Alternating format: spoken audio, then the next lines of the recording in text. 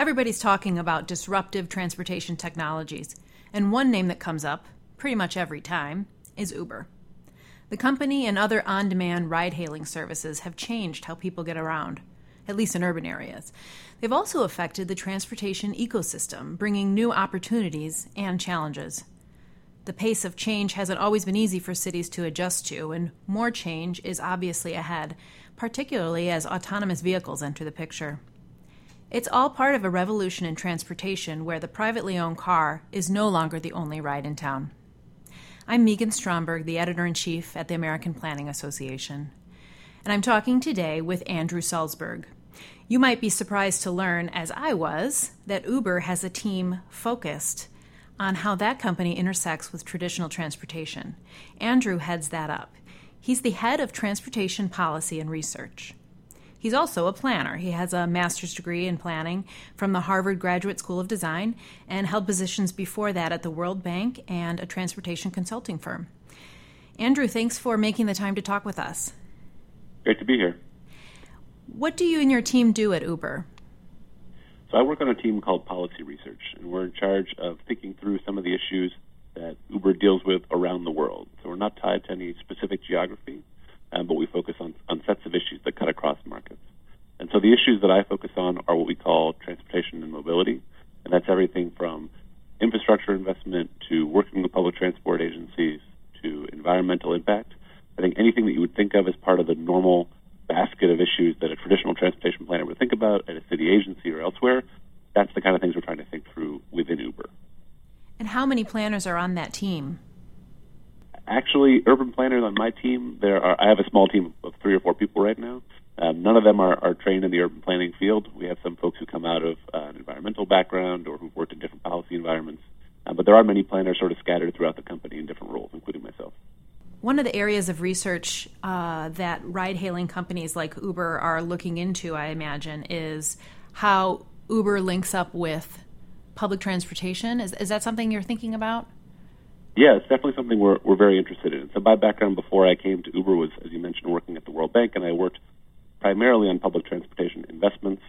Before that, as a grad student, I worked at Transport for London, and sort of my whole life had been primarily focused on the public transport sphere before I came to Uber. So it's something I've been thinking about personally for a long time, but we've been investing quite a bit of research into how that's playing out on the ground as we speak. One of the most compelling examples that we have right now is from London.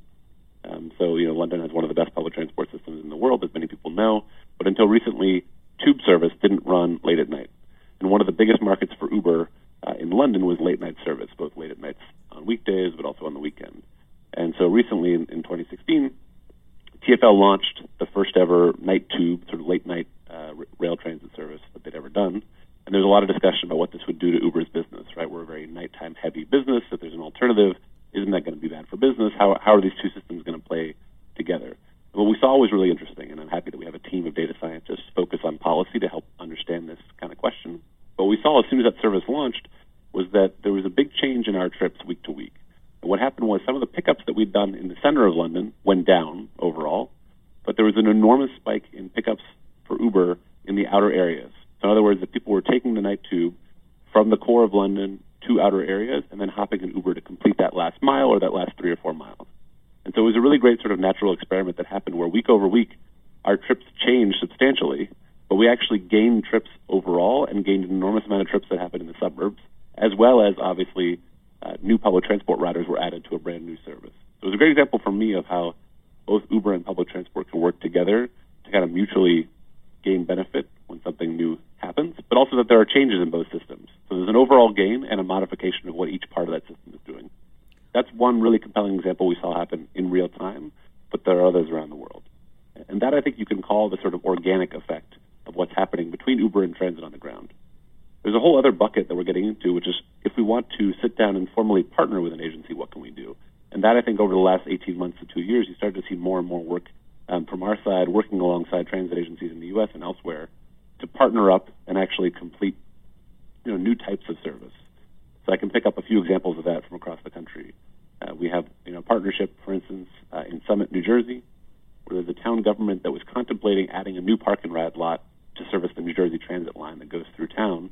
But that was an unappealing option for a lot of reasons that your listeners will know, right? Building a new parking lot is expensive. It may not be a great use of downtown land. And so they were thinking through alternatives. And where we landed with them was, well, can Uber provide discounted service for people within Summit, New Jersey to get to and from a train station as an alternative to new parking infrastructure? And so we've launched a pilot in 2016 to do exactly that. We're excited about scaling that kind of a option to other cities around the country.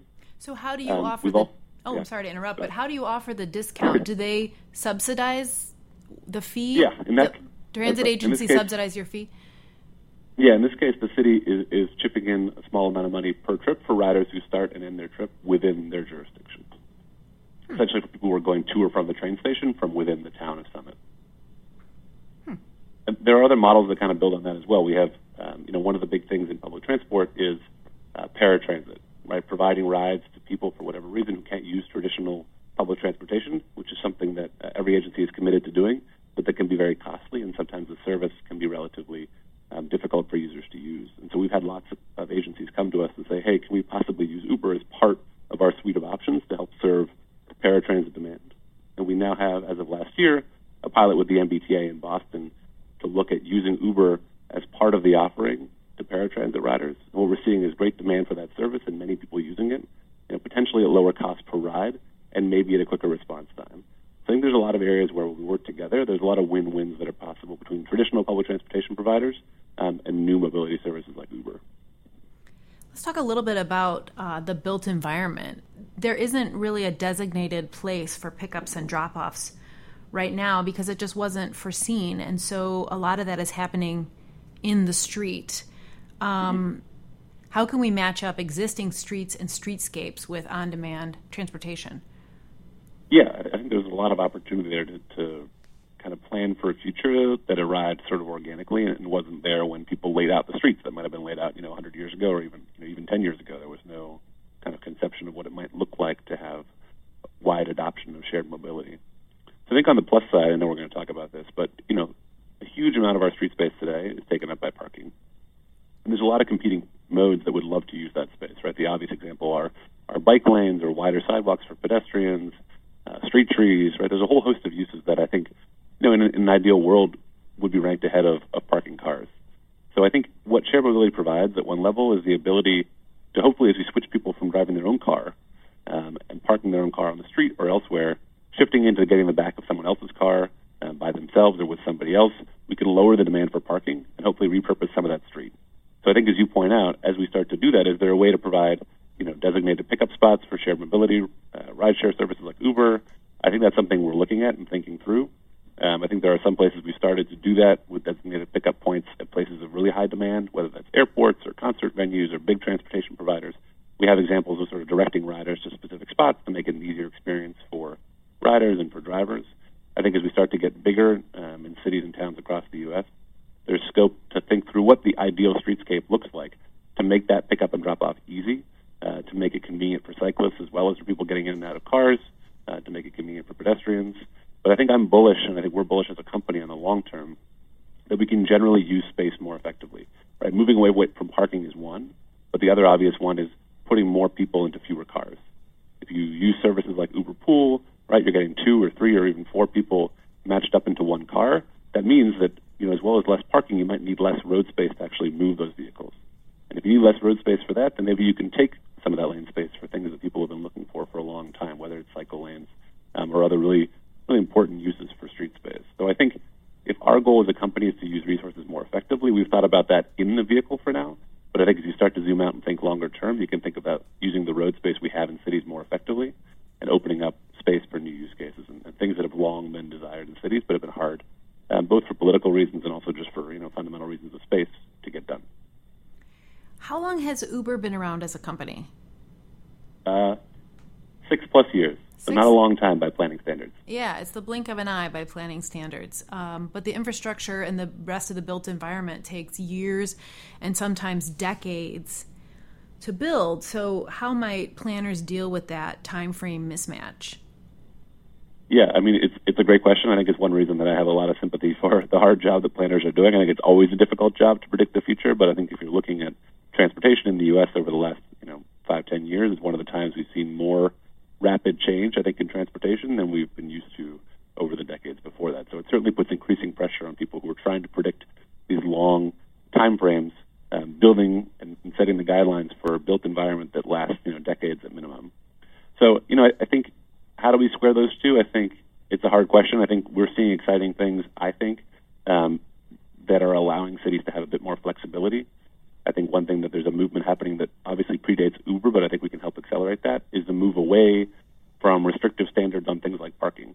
Right? I think one thing to say, if you're not quite sure what the future looks like, I think having very restrictive standards on what developers can do, it puts you in a tough spot, particularly on things like parking, where there are very prescriptive minimums for XYZ spaces per 1,000 square feet of certain land use.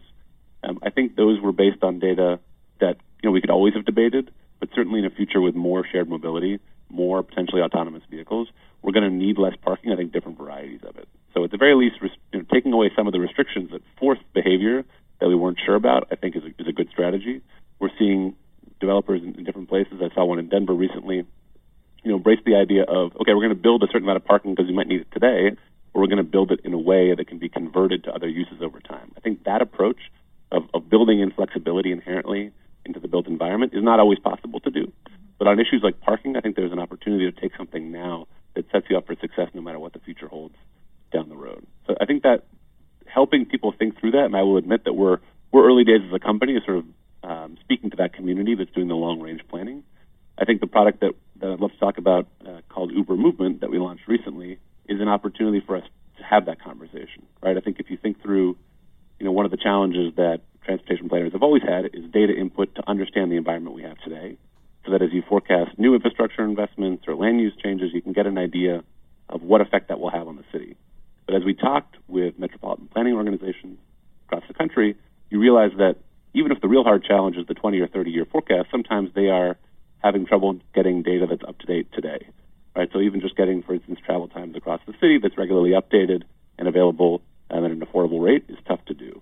So with Movement, we're releasing a product for free to the public that has travel times built into it in a way that's directly usable by metropolitan planning organizations as part of the long-range travel demand modeling process to sort of help think through what the built environment looks like. That doesn't mean there's an answer provided there, but I think the more that we can help provide tools for people to understand changes and to plan for the long term, then we can be a productive part of the conversation of what the long-term future of the city looks like.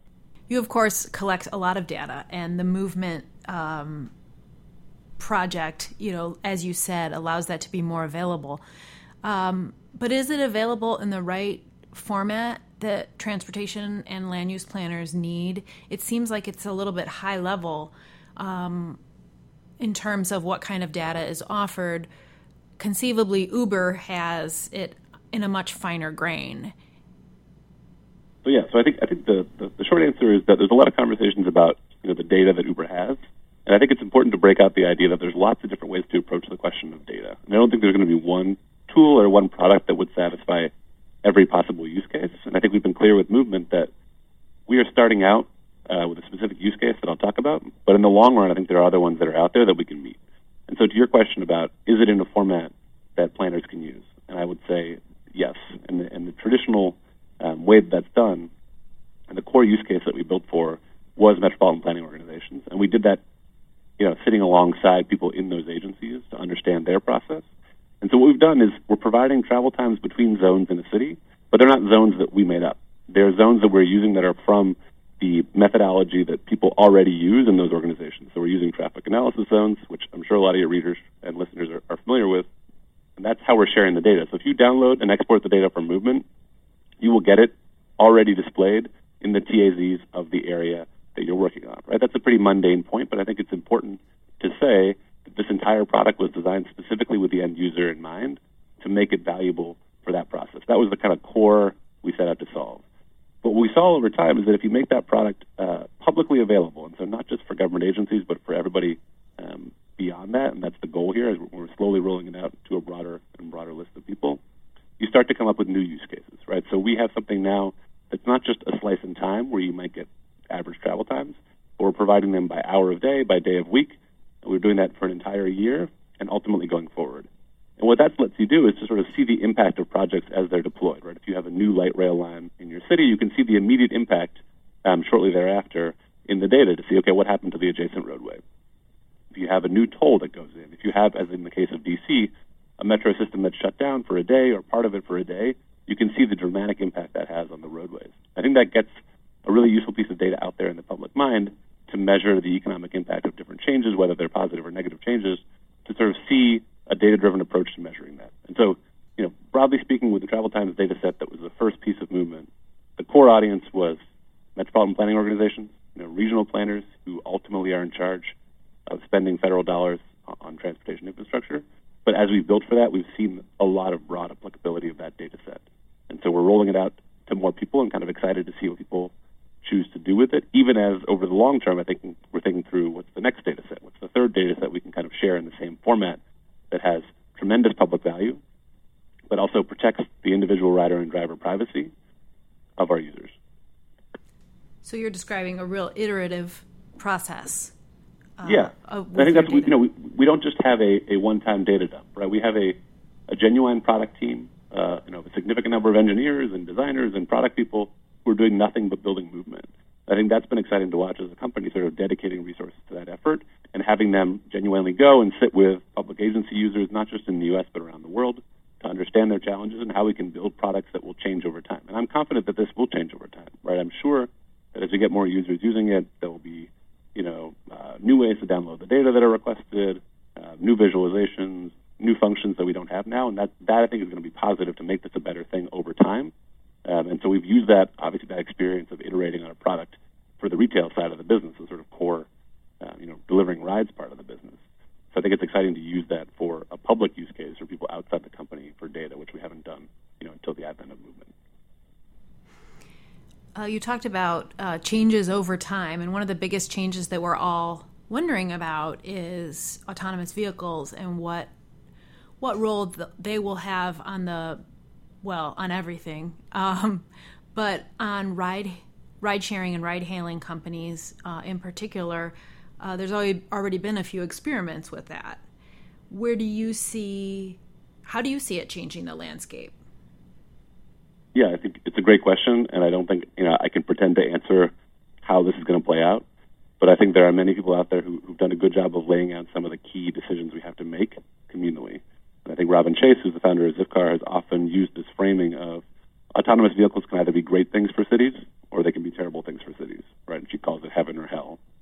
And the key distinction in her mind, I think is a good one, is everyone going to own their own autonomous vehicle, or are we going to rely on a shared fleet of autonomous vehicles? Both shared in the sense of one car does trips for many people, but also that we might share them on an individual trip as we do with Uber Pool. And so obviously I'm biased because I work at a company that's in the business of sharing rides, but I think if you think through the consequences for cities, if we can get people out of the mindset of having to use their own personal car, I think there are going to be enormous benefits, right? I think if we just replace the system we have where everyone owns their own car and the vast majority of trips in the country are driven by people in their own vehicle with autonomous vehicles, there are likely to be some benefits, but I think some enormous consequences, right? The potential opening up of vast new numbers of empty mileage, the continued need for parking, I think might have detrimental effects. But if you get to a fleet... I'm sorry to interrupt. When you say empty mileage, do you mean empty cars with no humans whatsoever, just sort of driving around? Right. You might dispatch your own car to go pick something up or park in a parking lot somewhere to wait for you. I think there's been conversations about people sort of being in one city and summoning their car to pick them up. I think the key thing there is if we can break the idea of you have your car and move to you can get in the back of any car, I think we start to see really, really strong benefits. I think that's what we're seeing already with ride sharing and with Uber. And one of the reasons I'm excited to be here is that we as a company launched Uber Pool, which is our shared ride service where we're matching two independent riders or groups of riders together. We launched that 2 years before we did our first autonomous vehicle pilot. I think that's the hierarchy that I think we need to get to in terms of priorities for cities if we want to do this right. I think sharing has to be at the core of how self-driving technology is rolled out, and there are not that many players who are advanced in both delivering rides, sharing rides in real time, and also developing self-driving technology.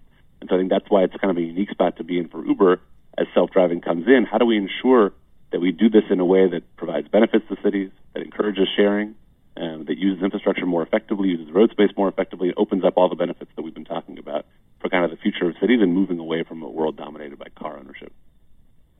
If you could give a piece of advice to planners who are looking forward to preparing for these changes, what would you tell them? Yeah, I mean, I think I've talked a bit about, it's a hard job. So I'm very sympathetic to the challenges of thinking through. I think these changes are happening very frequently, and it's tough to understand the kind of nuances of the different technologies coming out and what the deployment will be and how fast that will happen. So I think one thing is just to focus on the things that are eternally true, right? I work at a tech company, so it's hard for me to say, but, ignore some of the technology. I think if you look at the challenges of urban transportation, a lot of them haven't changed, right? It's how do we use road space more effectively to move more passengers per mile. It's how do we ensure that the systems we develop are, environmentally friendly, are socially equitable. I think those are the kind of things that stay true no matter what the technology is. And so I think if you focus on that and don't get caught up in the specifics of this or that technology and how it's deployed, you're in better shape.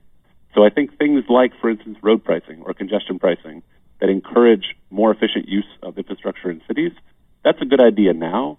I think it's just as good, if not a better idea in the future of autonomous vehicles, right? So I think if it's possible, and it's not always easy to do, individual technologies come and go, but the core issues that transportation planners or urban planners work on stay the same. And so how do we find those common threads that work through given technologies? And I think things like efficiency, environmental effectiveness, I think those sort of externalities, the long-running themes of what we're working on will not change. If you pick up a textbook from 30 years ago and you read through kind of the urban transportation problems then, they're very similar to what we have now. I think that's an important thing to think through. Even as technology changes, the problems and the ideal solutions stay the same. And there's something comforting in that, even as we're sort of dealing with a whirlwind of change. Well, Andrew, I thank you so much for taking the time to talk with us. Sure, it was great to be here. Thanks for the opportunity. Andrew Salzberg is the head of transportation policy and research at Uber. There's plenty more about the latest in transportation and planning in the April 2017 issue of Planning Magazine. Look for it in print or on the web at planning.org. For more on how the sharing scene is changing the rules of the road, check out APA's PAS report, Planning for Shared Mobility, which is free to all APA members. You'll find that too at planning.org.